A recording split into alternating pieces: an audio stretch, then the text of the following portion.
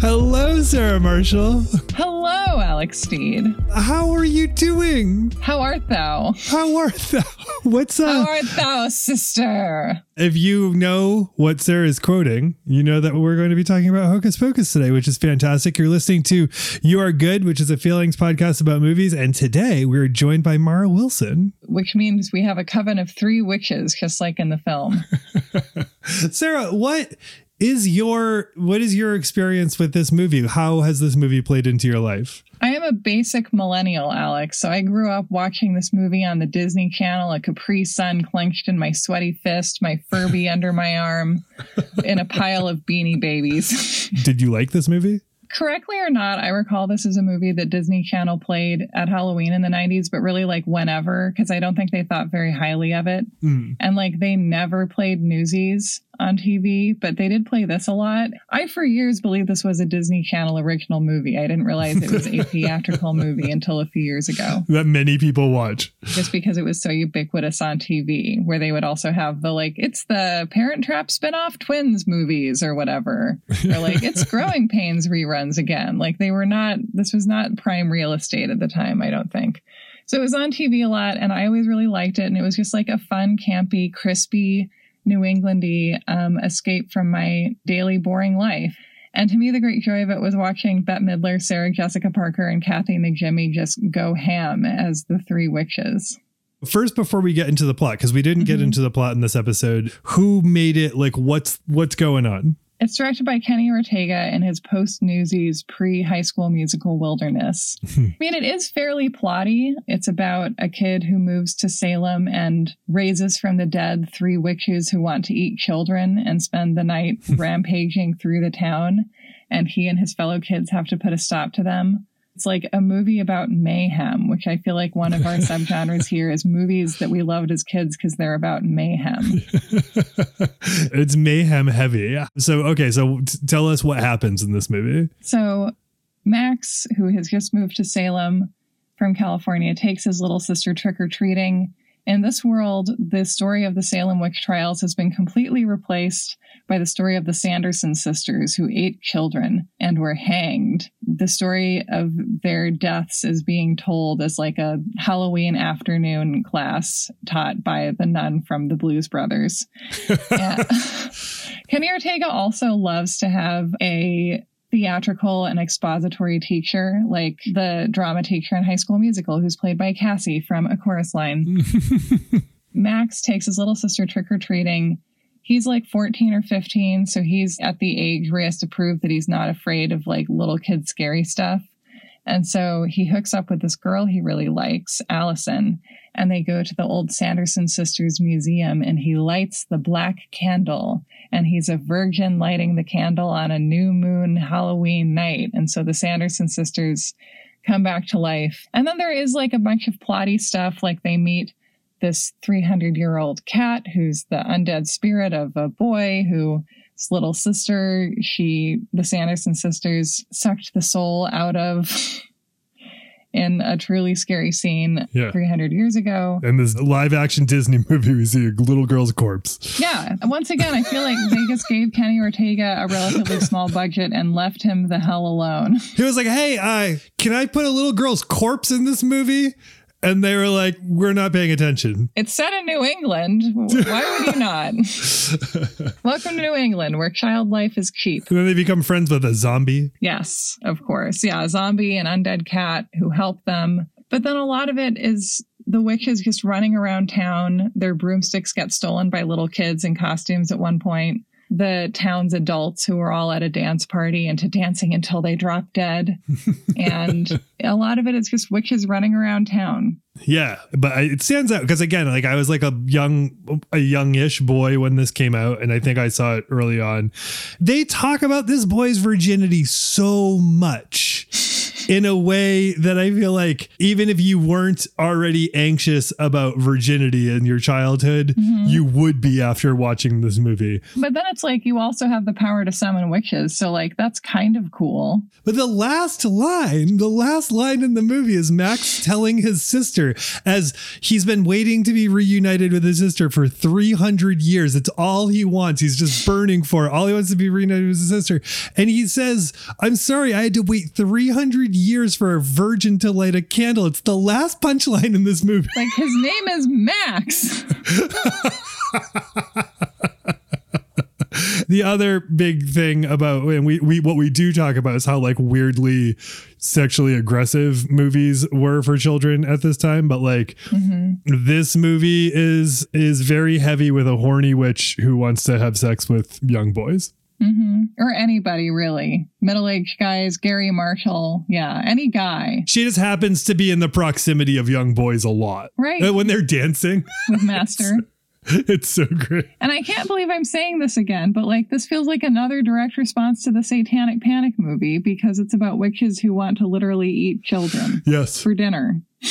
I love it. Every time I watch this movie, I come to like it more. Me too. Yeah. And I feel like just having faith in kids to enjoy the same kind of comedy that you are enjoying, like that feels like that's happening in the creation of this story. It really does. Even if it makes you self-conscious of your yabos.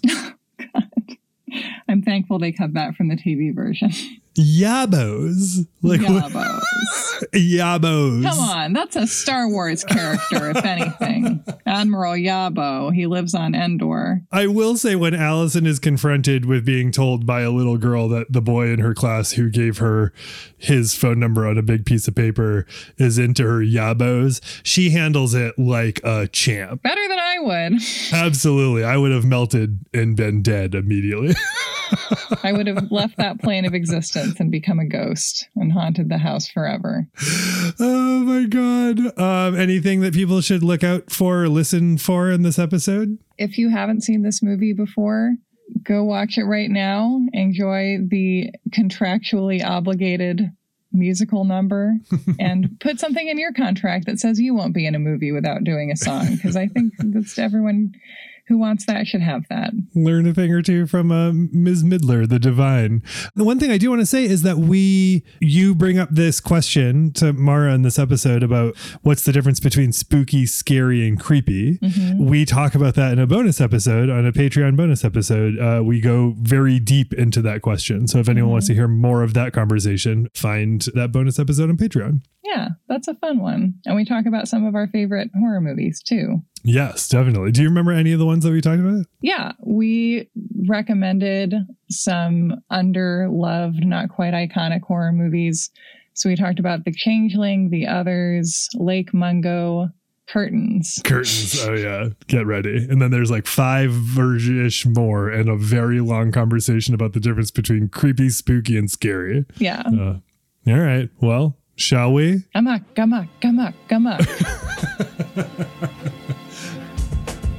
You Are Good is made possible with your support. Thank you so much to our supporters on Patreon, patreon.com/youaregood. Over there are bonus episodes. You just heard us talk about one of the bonus episodes in which we discuss the difference between spooky, scary, and creepy. We do that a bit in this episode as well. And check it out. And the conversation's lovely. It's a warm conversation between a couple of friends, which I love so much about these bonus episodes. Okay, there's that. You Are Good is also made possible with generous support from Knack Factory, KNACK Factory, which is a commercial and creative video content production company based in Portland, Maine, with an office in Nashville, Tennessee as well, though they do work throughout these here United States. If you need video produced, if you need this sort of work made, get in touch with the fine folks at Knack Factory.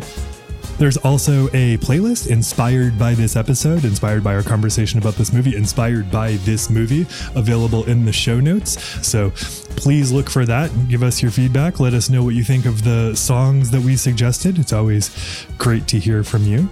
We refer at some point to the Faceless Old Woman, and we will eventually reveal that we're talking about a character from Welcome to Night Vale, though we don't do it super clearly.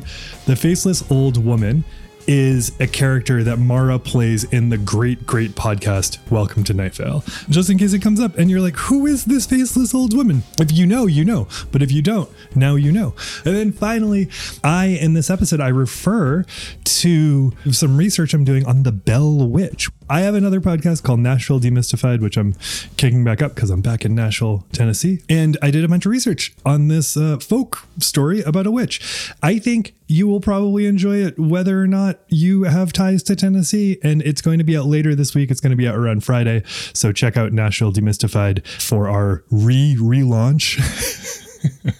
And for the story of the Bell Witch, we talk about what our belief in ghost stories says about us. And you'll hear a lot of themes there that you do in this episode. This conversation really inspired that episode about the Bell Witch. All right, let's do it. Let's get witchy.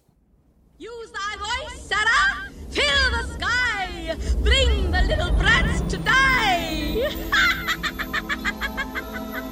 Whoa. Hello. Hello, Alex Steed. What's on our agenda, Sarah? We're talking about the Sanderson sisters. We're talking about Hocus Pocus with our friend Mara Wilson. Hello, Mara. Hello. I'm very excited about this because I have many connections to this movie. Do you really? I felt like it made sense. Personal and professional, yes. I have like a strange and complicated history with this movie, I would say. Oh, wow. Are you a teenage virgin boy who gets reminded of it all the time? Is that part of your connection? No, that's you, Alex. Honestly, I relate to Max very, very much. Hell yeah. I was a virgin who couldn't drive, actually. Like our friend Cher Horowitz. Yes, Max is a virgin who can drive. Yes, that's right. And he mountain bikes like a motherfucker. And he does. He sure does. Yeah. But yeah, so I saw this movie, if you don't mind me going ahead and getting into it. This is great. This is why you're here. I am a wimp. I really am. I'm really bad with horror movies and scary things. And I saw this movie when I was 6 and I was terrified. I was invited to these cool girls' sleepover. They were twins. It was their birthday. They were very beautiful and very cool. And like sometimes one of them would like me and the other wouldn't and things like that, just all through elementary school. But like all of the girls were invited pretty much to sleepover. And so I went there and I watched Hocus Pocus, and the idea of like sucking young children's souls really scared me. Yeah. It was strange to me on a couple of levels, though, because I knew Bette Midler already. Like I didn't know her as a person. I've actually never met her, but I had already met people who worked with her. And my mom introduced me to, like, we watched the Gypsy that Bette Midler is in and loved it. And so I knew who Bette Midler was, and I wasn't really, like, I didn't find her that scary, but for some reason the idea of sucking children's souls really, really scared me.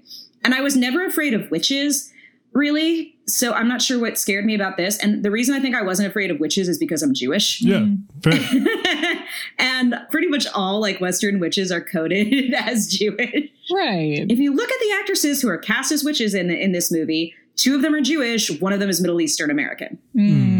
Kind of says something, you know, as much as I love this movie. And at least 2 of them are like Broadway legends. Yes. And I don't know about Kathy and Jimmy, but like she was in Sister Act, so. Kathy and Jimmy is a voiceover legend. Well, there you go. The joy of these 3 performances is incredible to me. This movie was also the way that I learned the word virgin. Yeah, I'm sure you did, because they say it so many times. They're like, a thing that kids are concerned with is virginity. They're like, kids are growing up that haven't seen Monster Squad. Let's make a new one. And I remember what they said and some girls were giggling and they said, and I was like, well, what does that mean? And they said, it's someone who hasn't done it yet. And you'll notice a difference because when you get older, it becomes done it, with the emphasis on the done. But it was done it yet. That's so true. For the target audience of this movie, which I imagine was like no bigger than 10 years old. Yeah. They are so concerned with this lead character's virginity to the point where like a grown man makes fun of him for being kind of like pokes at him for being a virgin, that fake cop. Yeah. And he's like 14. Like most 14-year-olds are virgins. Right. What is Disney saying? Not all 14-year-olds are walking around grabbing yabos and having a weird time. That's That's also a moment that watching this now, I'm like, I grew up watching this like 4 times a year on the Disney Channel, and I'm pretty sure they cut that part. They must have. Yeah. In the 80s and 90s, I feel like there were a lot of things where like siblings commented on each other's sex lives and stuff. Yeah. In a way that was really weird. I didn't want to know about what my brothers were up to. That was disgusting. Right. It's just, I mean, I didn't have brothers, but if I did, I feel like I would have wanted to preserve some mystery.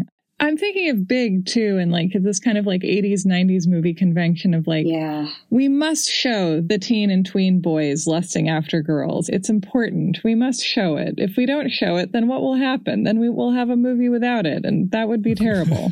Some of them capture like the weird pressure that kids put each other in, but I think back then it was kind of seen as normal, whereas like there's an episode of Rami where that talks about him on his reaction to 9/11 as, you know, an Egyptian American kid. And at the same time, he's trying to figure out how people masturbate.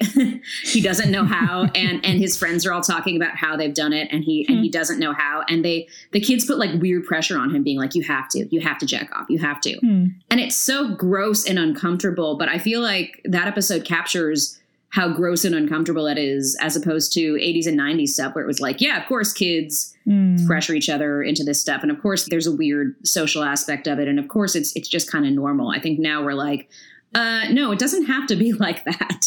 Mm-hmm. I'm convinced that my first experience with a boy was directly inspired by Batman Returns, because when we were like 7, my friend just licked me just straight up across my face. And I'm pretty sure he watched Batman Returns and was like, that's what they do. So that's how it goes. I think that I stopped being scared of this movie when a year or so later, I started working on Matilda. And a lot of people who had worked on Hocus Pocus were working on Matilda. I don't know what it was. I think like the Marshalls might have had something peripherally to do with Matilda. Like Gary Marshall's in this movie, so is Penny Marshall. You know, they're TV and film legends. And we had, I think, like one of their nieces working as like our driver for a while. And I remember one time it was very early in the morning. And I was like, man, I wanted to stay in my pajamas this morning. I didn't want to have to get dressed to come to set. And she was like, you don't have to. Bette Midler used to come out in a bathrobe, sometimes in a towel. And after that, she's like, yeah, on Hocus Pocus, she'd come up in like, you know, with one towel around her body, one towel around her head. She'd change when she got to set. She's the divine Miss M. She doesn't need to do anything. That sounds great, as long as it's not too cold. How would Bette Midler just like carry herself on the set of Hocus Pocus? Like she like on some part of her must just be like, this is crazy that I'm even doing this. Yeah. And I'm going to commit real hard, but I'm also going to be real Bette Midler about it. I worked with Kathy Najimy after that on the Academy Awards. Sarah Jessica Parker was also at that Academy Awards, and we saw her too. And my mom really liked her as an actress. I think she just wasn't used to seeing that many, you know, young Jewish Broadway actresses out there. So my mom was like really excited to see her. I worked with one of them, and I knew somebody who knew the other one, and I saw the third one. So that, you know, that kind of killed the mystery for me.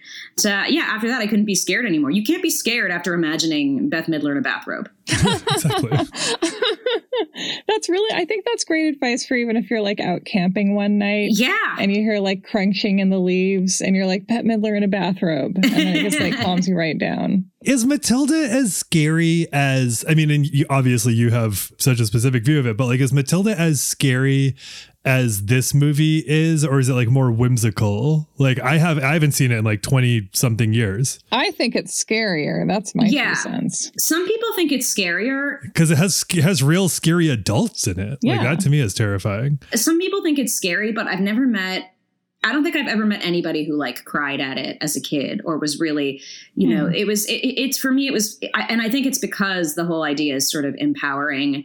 And there's kind of no question that Matilda's going to win. Whereas like sure, Max and Danny like nearly had their souls sucked out a couple times. Whereas with Matilda, you know, she's going to win. This is the first time I've seen this movie 100 times. This is the first time I realized that we see on screen the corpse of a child. Yeah. The sister at the beginning gets her soul sucked out and her dead body is in a chair. And then there's a hanging in like the first 8 minutes. I was making my notes and I was like, this Disney movie goes hard, which is saying something for Disney. It does. Disney always goes hard. It didn't come out at Halloween time. That's so silly. Oh, really? Yeah, they released it in the summer, which is like, and maybe they were just hopeful that it would do well and then it would keep going. Yeah, it seems unfair to do that to a movie. I kind of have a feeling that like Bette Midler probably would have played the Trunchbull if Pam Ferris hadn't. They knew Bette Midler. They'd worked with Bette Midler. You know, Danny DeVito was good friends with her. I think in the original version of Matilda, like the original script, there was a scene where the Trunchbull was singing to herself. Everything's coming up roses from Gypsy, except it was instead of you'll be swell, you'll be great. It's I am swell, I am great. I have the whole world on a plate. And I know that for a while, I think Bette Midler was contractually obliged to do a song in every movie. Or at least that was the rumor. Huh. That's why she does a song in this movie. Like on her side of the contract? Yeah. That's what I would do. Exactly. Great. She was like, I miss singing. I miss being on Broadway. I want to sing. Yeah. That's so great. Oh my God. I love that. And I do love the music act in this movie, even though I know it has nothing really to do with the rest of it. Oh, but it's so great. Oh, but it's so good. It's so good. The only thing I think it was missing is that the band is not played by the Mighty Mighty Bosstones. Yeah. That would have been fun. It's a little early in their career. Or Oingo Boingo. No, that would be perfect. Yes. Oh my God. Also, there are no actors from Newsies in this movie, which is not a requirement. But Alex, did you know that Kenny Ortega directed Newsies and then this and then High School Musical? Of course I do. Of course I do. Oh, yeah. Did I know? And The Descendants later, which is as cool, I think, in a lot of ways. The fight choreography in this movie is really good. Yes. Like some of the more awkward scenes in the movie are like scenes at the beginning where like Max and Danny are just kind of talking and there's like some weird spaces in between and there's like some weird stuff with Allison. But when there's like any kind of movement happening, there's a fight happening, there's a chase sequence happening, there's anything like that, like anything that moves, Kenny Ortega is on it. He's the best. That's such a good point. What I did like that was perfect to real life. We have this kid who moves from LA. He's from LA originally, right? Yeah, from Hollywood, who moves from LA to like right outside of Boston, and everyone hates him immediately. As it would happen in New England. I love the whole scene where he talks shit in the class about the Legend of the Sanderson sisters. He gets up, he has written his telephone number on an 8.5 by 11 piece of paper on the smallest piece of the paper and then gives it to her in front of class. She has the opportunity to give his number back to him. My friend watched it and she said, I remember when I thought boys would actually do that. Yeah. Just a whole piece of paper. Yeah. Would have been handy. I thought a whole class would applaud when I defined Halloween. Exactly. I had this sort of like Martin Prince, Milhouse kind of thing where I was like, when they see you're smart, they'll be bound to respect you. No. Yeah. My loot. Yeah. My geode must be acknowledged. I love how much this movie loves her and loves her intelligence. Yeah. That's really excellent. Okay, I want a sequel where Allison, I've heard they're doing a sequel, but I want Allison to actually become a white witch. They call her a white witch at some point. Ooh. And I'm like, that is awesome. Become a white witch, Allison. Do the good things. Because she uses salt. Yes, because she uses salt. She looks, I think, so much older than Max, but they actually were about the same age. Allison has what I would call older cousin energy in this. Yes. She does. And she's so sweet to Danny, too. Yes. She's so, that's how you can tell she's great from the beginning. I mean, bisexual culture is having had both a crush on Max and on Allison. But the thing that I always noticed every time I watch this movie is he's like, hey, you want to light the candle? And she says, no, thanks. And I'm always like, Allison's not a virgin. Yeah, absolutely. Allison has had sex. Allison went to camp. Allison went to camp, and Allison probably had sex and probably told the person that she had sex with, you weren't very good at this. You need to practice more. Like, Allison seems like that kind of confident teenage girl. Mm-hmm. I still want to be as cool as Allison. That's my goal. I do, too. Yeah. Allison is fantastic. I noticed that as you said, Sarah, that she's so sweet to Danny in the movie. Is this was such a small aside, but when at the end, they're running towards the car and Allison's like gesturing to get into the car, she like embraces Danny as she comes into her and like guides her into the car. And it's such a sweet, like little thing, but I really noticed it this time in a way where I'm clearly now a middle-aged parent different age of thing, you know? I know. She's like one of the Babysitters Club girls, like a couple years later in high school. She likes kids. She's very friendly. She doesn't put up with any crap from, teenage boys who disrespect her. If they do respect her and they do respect her intelligence, which Max comes to, I think. Well, and speaking of the Babysitters Club, I feel like this was a movie that I grew up watching a ton on the Disney Channel because it didn't do that great financially when it came out. And so I feel like they just put it on TV whenever. And it was always really appealing to me for a lot of reasons. And one is that it's a great story in the subgenre of like kids movies where the adults are fucking useless and you have to just figure it out yourself. Yeah. The scene where Danny goes to visit where they go to the town hall thing and she sees her mom dressed up as Madonna. Yeah. If you have parents who are like sexually interested and like involved with each other, there's going to be like a weird moment in your life, in your childhood, where you realize that, or you realize just that your parents have a life outside of you.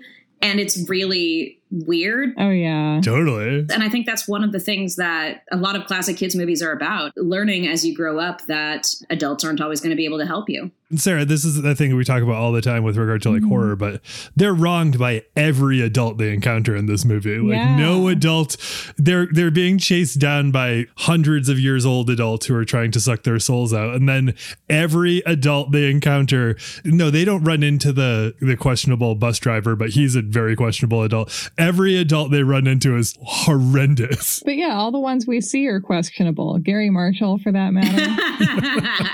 Yeah, it's definitely my favorite Gary Marshall cameo. Okay, all adults, I would say, first of all, the teacher, I'm surprised they didn't ask the teacher for help because she probably would have been able to help them. Yeah. But the one character that does help them the most, the adult that helps them the most, is Billy. Yes, Billy's great. Yeah, the zombie. Yeah. I love Billy. Billy may be my favorite character in this movie. And Thackeray Binks is like an undead preteen, but he is also hundreds of years old. As we watched it, my friends were like, it's kind of weird that she's cuddling with a boy who's, 300 years old. But I was like, he's been a cat for a while. When I was a little girl, all I really wanted was a cute cat that was possessed by the spirit of a dead tween. Of course. And between this and Sabrina, it was like a thing a lot of people aspired to a lot of the time. Yeah, it would be amazing. An immortal cat, my God. But imagine just like the appeal as a tween girl, a boyfriend who can sleep on your pillow. Yeah, are you a horse girl or are you a talking cat girl? I was a talking cat girl, for sure. Talking Puritan boy cat girl, yeah. Again, this is another thing that I realize as an old person watching this movie is when he turns into the cat and his dad kicks him away and says, "Be gone with you, beast." I was like, no. I know, it's awful. Puritans are so stupid. Yeah, that made me so sad that I still get a little emotional at the end of this movie when Danny first notices when he first dies, and Danny is so sad and she misses Binks so much. Yeah. You never see Max and Allison kiss. They almost do, but they're interrupted.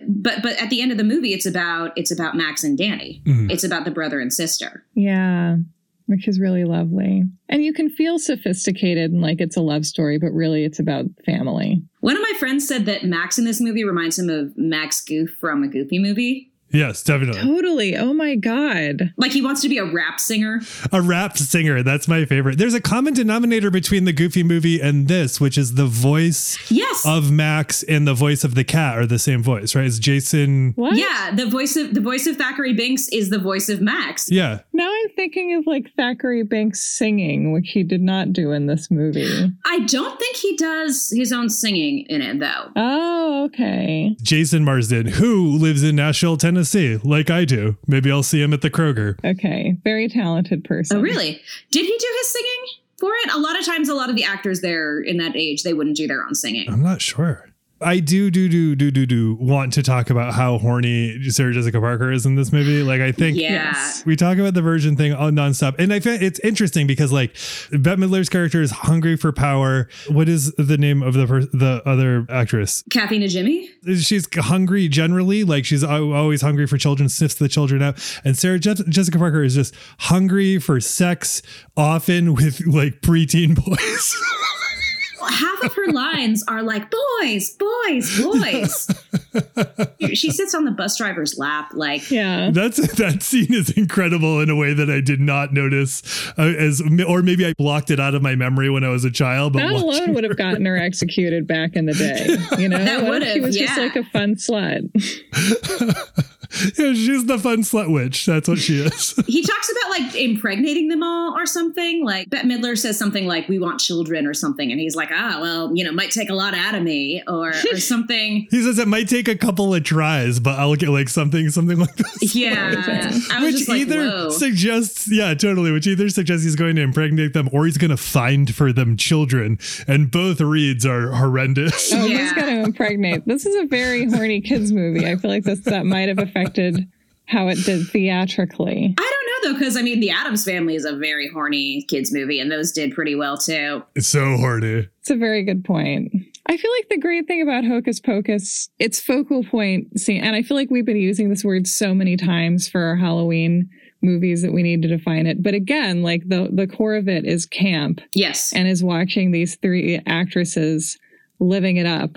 I was thinking like so much of the joy for me in this movie is in the little reads of just these little moments, like Sarah Jessica Parker being thrown onto they find the road, they're like, 'tis a black river, and they throw the horny witch Sarah onto it, and she goes, 'tis firm, and like it's just like moment after moment that just makes me so happy. It's kind of inconsistent, though, because she doesn't know what a road is. Yeah. But she knows the word dude. The last half of the movie, they really give up on the logic of their 300. They're like, whatever, we gotta wrap it up. She's learned quickly. Yes, she's very smart. How do you know this Screamin' Jay Hawkins song? Yeah. What's happening?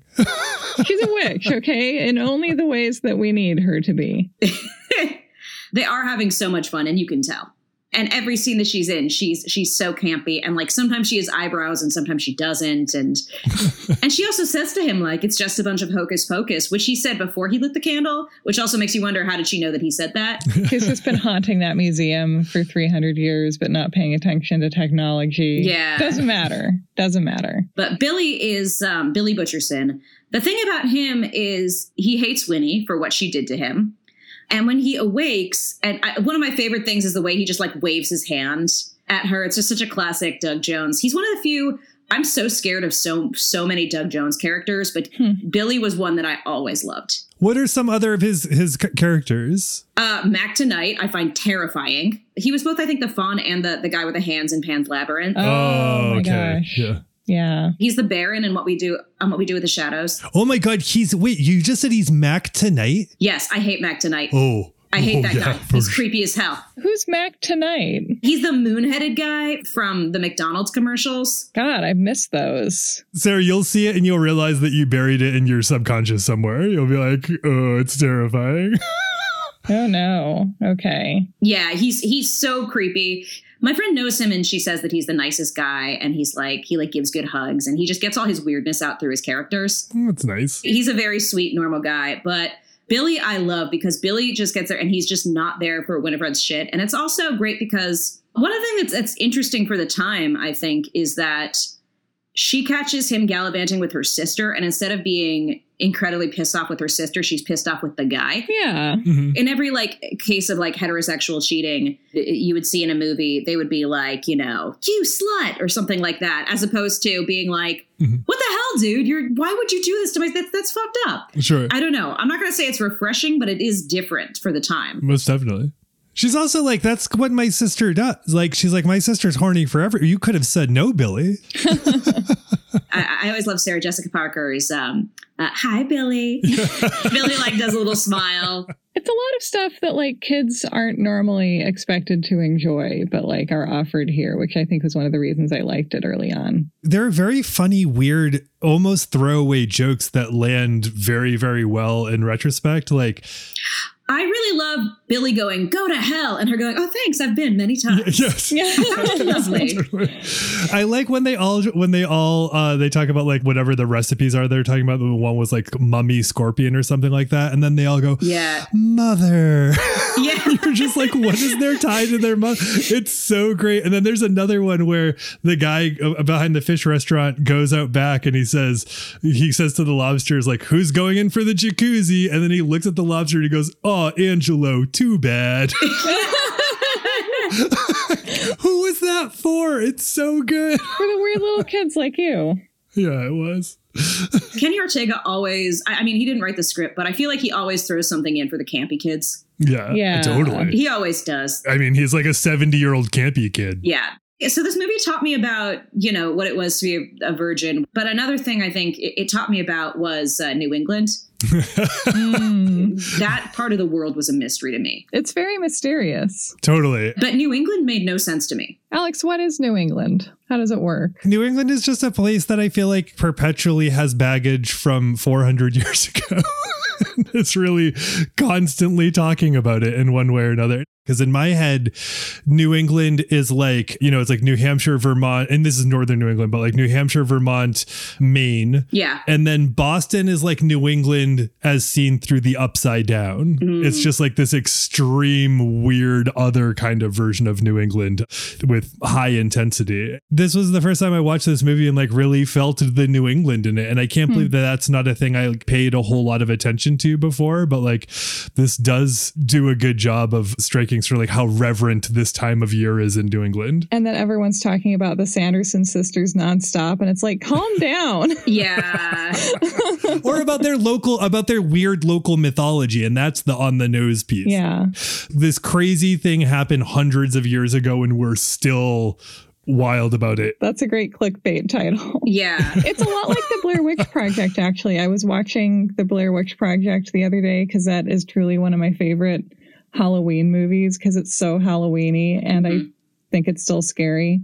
And like the opening with just like going to the lovely historic Maryland town and having the fake townspeople tell Blair Witch stories. It's very spooky and shivery and just like puts you in the right atmosphere immediately. It is so interesting. America is so big, and the different kinds of horror that you find all over the place are so fascinating. Right. I've been to Savannah, Georgia, and the ghost tours there are different. And like the Spanish moss is beautiful during the day, but then it's terrifying at night. Right. Well, and the horror is usually an exoneration. That to me is the interesting thing is like I'm doing research on the Bell Witch, which is a Tennessee legend, and the witch is the focus, but it's like it's all an excuse to talk about how great the like young pious Christians are. Like, I mean, I understand like that's like what witch hunts are in one way or another, but like at the end of the day, like it's like the witch haunted the slaves, and it's like, hey, let's talk about the slaves for a second. Like that's the horror. Yeah. And it's like, no, witches. No time. Only witches. I find it so fascinating and very telling that the archetypal horror fiction or origin site for, I'm thinking of like The Shining and Pet Sematary and Poltergeist is the indigenous burial ground. And it's like, well, yeah, that really like lifts focus from the fact that that's what this entire country is. Mm-hmm. But it's like, isn't it scary if there was this one little place geographically, this one little bit that was the scary thing? And it's like, well, if you drive through my hometown or you take the freeway through my hometown, you'll see one of the bells from, El Camino Real, which was Father Junipero Serra coming here from Spain and, trying to convert all the indigenous people to Catholicism in a very scary and brutal way. That's still there. That's a part of our history. And so much horror feels like it's kind of like paying for our sins. And I remember my college boyfriend was very into film criticism and filmmaking. And there were so many articles about how Saw and Hostel and like those Turista movies and stuff like that was America's penance for doing torture overseas during the Iraq War and in Guantanamo and things like that. And my boyfriend pointed out, he was like, well, think of when all the biggest zombie movies were, late 60s, early 70s, Vietnam. And think of how there's been this zombie resurgence since, the Iraq War started. And some of it I'm like, okay, that might be a bit of a reach. But I do feel like probably there's maybe something to that. Oh, yeah. Or something like vampires. Like, it's funny to me. Like, vampires, I think, never go out of style. They're like a Burberry trench coat. But they're also like peak vampire times. So it's like, why did we have such vampire saturation in like 2009? Yeah. I don't know, but it's interesting. Like usually stories about witches and people like chasing down witches and hunting witches is a story about the hunt maybe being bad. Yeah. And in this movie, it's like, no, like, witches are actually evil. We got to kill them. As a student of history, I do feel a little bit bad for enjoying this movie as much as I do, because it's so funny to replace the whole history of Salem with like these 3 hilarious bitches who totally did it. It's a weird takeaway for a kid movie. Yeah. But you're like, Bette Midler's having fun, and that's what I want. I wonder if this is one of Bette Midler's favorite parts. I wouldn't be surprised if it were. I hope so. And do you think it's a part like she would have gotten and she would be like, I don't know, and then like got into it and made it awesome? Or do you think she knew it was awesome the entire time? That I don't know. For example, there were some actors who were cast in Harry Potter who were just like, a lot of the more established actors who were just like, I don't want to do this. I know Richard Harris didn't want to do it, but his granddaughter said, I'll never speak to you again. And then he died to get out of finishing it. There's some others in it. Like I know Jason Isaacs once said, he's like, it's so much fun to be a wizard. It's so much fun to dress up like a wizard and have a staff and just be an evil wizard. He's like, I love it so much. Mm-hmm. And I don't know if that's just sort of like some people are more attracted to camp than others. Like I've played a villain before and it is my favorite thing. What were you a villain in? Well, I'm an actual Disney villain. There was Big Hero 6, the series. Oh, yeah. She's kind of an Elizabeth Holmes-esque character. Oh, great. So great. Yeah, and she's a tall, hot, blonde billionaire genius. And I was like, that's great, because I'm never going to play that on screen. That's wonderful. That's so good. Yeah. It's Howard Ashman's old work, you know? I mean, you can't... Yes. Yeah. It is an honor. And being a villain is really fun. I mean, on Night Vale, I'm not quite a villain, but I am very spooky. Mm-hmm. You are very spooky. Actually, can you answer a question I've been asking lately? Sure. Which is, what is the difference between spooky, scary, and creepy? Spooky is atmospheric. Scary is, I think of scary and I think of somebody jumping out at you. Mm-hmm. I think spooky is the atmosphere around you. Scary is in your actual area, like it's a more active thing. Mm-hmm. Spooky is hearing somebody whispering from far away. Scary is somebody jumping out and scaring you. Creepy is a hand on your shoulder. Creepy gets into personal space, or it gives you a physical creepy feeling. Sometimes I think that scary can be worse than creepy, and sometimes I think that creepy can be worse than scary. Yeah, I think that's those two, like creepy and scary, are a place where things get muddier than the like clear divide between spooky and scary, but like creepy and scary, there's like a lot of weird commingling. Because spooky is a pretty pleasant feeling, I feel like. I feel the Faceless Old Woman is spooky and creepy. I don't know if she's scary, really. Yeah, I was gonna say I don't feel like she's not scary, but she might be creepy occasionally. Yeah. But also it seems like the pact everyone has is that like she's not going to put her hand on your shoulder all the time. No, she might, but like probably only when you're sleeping. And she might do something spooky, but it's probably when you're not looking. Right. There's an equilibrium, right? It feels like everything kind of stays in balance in Night Vale. Yeah. People would always be like, oh, does she watch people having sex? And I was like, I don't really think that's her thing. No. Yeah. We were like, I remember us talking about that and Meg being like, I feel like she like, if there's anything kinky, it'll be like somebody sorting out the recycling wrong. Right. Watching people play board games, like that's fucked up. Oh my God. Like, Yeah. someone who could just like, it's like, do you feel someone watching us play board games right now? I mean, well, my friend Chris Fleming says that board game couples are the most, he's like, they have the most menacing vibe out of any kind of couples. They do. It's harder than when somebody polyamorous is trying to flirt with you and you're not interested. And it's true. I've been part of a board game couple, and yeah, it is intense. Oh my God. Because you know you're a board game couple, right? Don't you like walk through the world without knowledge? Oh, yeah. Carolyn and I, we play Scrabble and Farkle and Yahtzee. We play these 3 games is what we have. These are our comfort games. And we shared a house with like a board game couple that had like 30 board games, like all sorts of different games that I'd never seen before, like card games and like RPG, all this different stuff. And I found that very intimidating. And you're always afraid they're going to ask you to play a game with them. Well, my brother and his wife used to be a board game couple. And I recently asked, I was like, last time I was visiting, I was like, do you want to play a board game? And it was like I had said, like, do you want to do sake bombs or something? Because they were just like, oh, it's just too much for us. I think that's how I feel about puzzles. Yeah. Because, like, I can do puzzles when I'm on vacation at a cottage or something. But if I did puzzles in my daily life, like, I would just never stop doing puzzles. Yeah, I need a promise that it's going to be like a half hour or under. Like, it's not going to be like gigantically psychologically taxing. I have a friend who does escape rooms whenever she can. And I'm like, I think they're fun. But they're not something that I seek out. I've only been in one and they left the back door open the whole time. So it kind of ruined the illusion. They had to as like a fire code thing.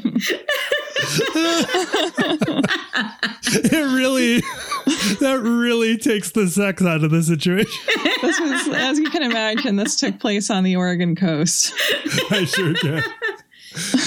If you had to give someone just like a line or two about what this movie's about and why it's worth checking out, what would you say? Probably most of my friends, I would say it's Bette Midler living her best life as a witch. Yeah. If I were like trying to talk to a kid about it and the kids seemed interested in it, I would be like, it's 3 kids fighting off witches. And I don't know, because I do think there is something kind of empowering about this movie. They're in danger a lot, but the kids do find ways to outsmart the witches. And I think that can be kind of empowering to kids. Watching this again, I loved the spookiness of it. I really did. I do think it's a very atmospheric movie. I think Kenny Ortega gets that exactly right. I don't know if I want to live in like a spooky town, but I would love to like go on a vacation to a spooky town. And there's a talking cat. Yeah. Great decade for cute boys and talking cats. It really was. Sarah, what's your take? I love that they actually filmed this at least partly in Salem. They like used the location, which they could have just been like, here we are in Pasadena. Salem, whatever. It's close enough. In that part of the 90s, it probably would have been Toronto. Speaking of another great Toronto-made film where they were like, we're in Chicago. Danny, played by Thora Birch in this movie, reminds me a lot of Sarah, played by Maya Bruton in Adventures in Babysitting, who I love. Yes, absolutely. Who are both like wonderful little girl characters because they're written in a way where they're not just sort of like imperiled, which I think in the worst of these movies, they're just kind of like, I'm cute. I've read so many scripts throughout my life with children in them. My rule for writing children, I think, or whether it's like good with a well-written child is, do you know where the child could have picked up that thing that they talk about? Yeah, that's a really good one. The kind of like Juno thing where it's like, okay, some 16-year-olds are into Iggy and the Stooges, but there's also the don't ask me, I'm just a kid thing that really bothers me too. I hate when kids say like, I'm just a kid in a movie, because kids don't like to do that because kids don't like to admit that they have no power. Right. Absolutely. No. When I was a kid, I would be like, listen, I am 8 3/4 and I have been paying attention. Danny is pretty well written, I think. She is bratty sometimes, but she's also very sweet. But she is a kid. Yeah. She has kid wants. She just wants to go trick-or-treating. And she wants her brother to go as Peter Pan and Wendy next year with tights. Which, like, as a little kid myself, I was like, God, if I had a big brother, we would be doing that. If I could strong arm him somehow. Do we think Max is in the movie only to get boys at the movie? Allison and Danny are the heroes of the movie, like easily. They're the only people who do anything that's useful this whole time. Max's whole thing is he lights the candle, which is sort of a problem. And then... Yeah, Max is the conflict. Yeah, but like he's not... Like, what's the point? This movie could have done just fine without Max. No offense, Max, as a person. I hope everything's going well. But I wonder if he was just to get boys to show up to the movie.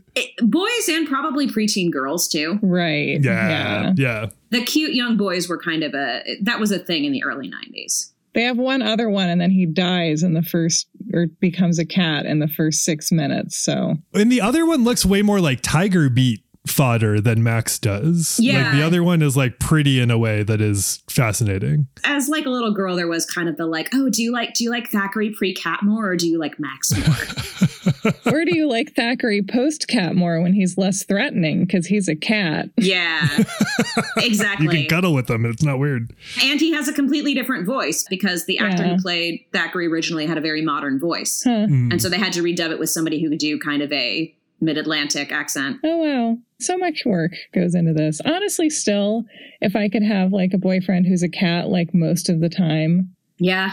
Yeah. Sounds kind of ideal. We, in our last episode for the Lost Boys, we talked about the Coreys. And as a result of talking about Hollywood stuff, we talked about Alex Winter's documentary that you were in. Oh, yeah. And I will make a plug for it again. Showbiz Kids is fucking great. I'm so glad that you were a part of that. It was great. Thank you. Yeah, Alex was great to work with. He was a sweetheart. And I'm so glad that I was a part of that. And it's funny because there were so many things that I revealed in that I was like, oh, is that too revealing? And then 2 or 3 other actors would say the same thing. Yeah. And I was just like, okay, yeah, we're all on the same page here. Yeah, good. I want people to definitely check that out. We know that Charlie Rocket Max's dad? Yeah. He goes to the grown-up party that no children are allowed to at City Hall, which is a weird phenomenon. He's the dad, but who do we believe is the daddy? I've been thinking very hard about this. Also, Madonna probably dated Dracula at some point. Let's be real. Or she would have at least. Yeah, on her Eastern European tour. Definitely. Yeah, exactly. Definitely. They had a fling. In some ways, it's Winnie, but I think it's Billy. How come? Billy is a good dad. Billy is a good dad. Billy is the only adult who cares for them, and he is undead. He literally carries Danny. He's very sweet with Danny. You could definitely argue, and I feel like Sarah is probably going to argue that Allison is. But he's kind of what an adult should be. He's mostly silent. He doesn't want to hear himself talk the way that Winnie does. Winnie is forced to be the daddy, but I don't know if she really wants to be. So yeah, I'm going to say Billy. Even if he does have his fingers run over at one point, which still makes me laugh. I know. And the fact that his middle finger is the only one that stays up, I'm like, I see you, Kenny Ortega. Oh my God, that's great. Absolutely logical reasons. Billy is the dad. He's great. He's the only, again, as you said, he's the only adult that takes care of the kids. I just want to say that Sarah Jessica Parker's character of being a thirsty atom bomb this entire movie, she is the daddy.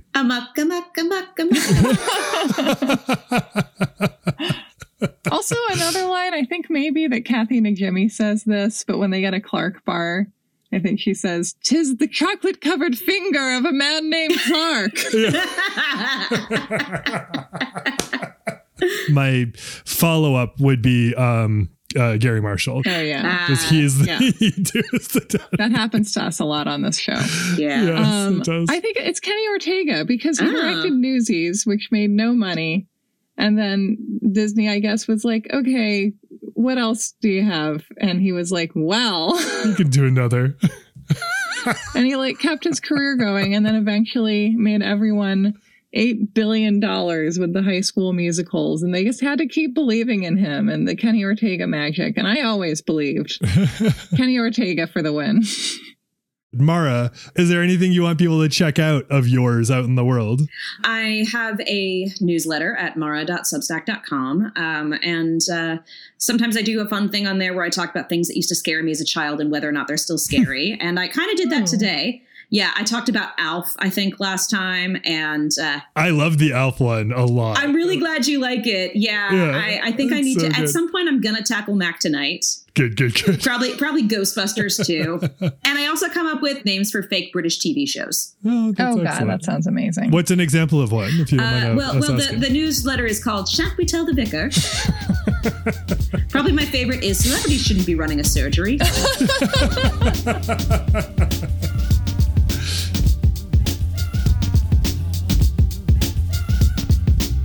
All right, everybody, that is it for this week's episode of You Are Good, a feelings podcast about movies. Happy Halloween. out there. We want to thank, of course, Mara Wilson for being on this episode. We are grateful to you, Mara. Thank you. We want to thank Carolyn Kendrick, who produced this episode. As you may or may not know, Carolyn records songs that accompany some of the episodes we put out with You Are Good. And there's an album that we put out called The Music of You Are Good Volume 1. It's been out on Bandcamp all this month. You can still buy it there to support that effort if you are so inclined. Hopefully you are so inclined. You can find it linked at carolynkendrick.com, or you can search for it on Bandcamp. Some information about that, though. It is coming out on streaming services starting on Halloween. It's our Halloween gift to you. You can get this album on streaming. The Music of You Are Good Volume 1. Thanks so much to Fresh Lesh for the beats. Happy Halloween, Lesh. You can support us on Patreon at patreon.com/youaregood. You can get bonus episodes, as we were saying up front. You can find us on social media, Instagram and Twitter, primarily at You Are Good Pod. I think that's it for this week's episode. That's it. That's all we have to say. Oh, that's not entirely true. Next week. So our theme for November is makeshift families. And I think that we were doing that subconsciously to honor Thanksgiving in one way or another. But our theme for November is makeshift families. You Are Good. This is a makeshift family, is it not? So the first movie that we are covering in our Makeshift Families month is Jurassic Park, and we're doing it with our friend Candace Jane Hopper, who we adore. So look out for that. Watch Jurassic Park in the meantime, and we look forward to talking with you then. Thanks so much, everybody. Again, happy Halloween.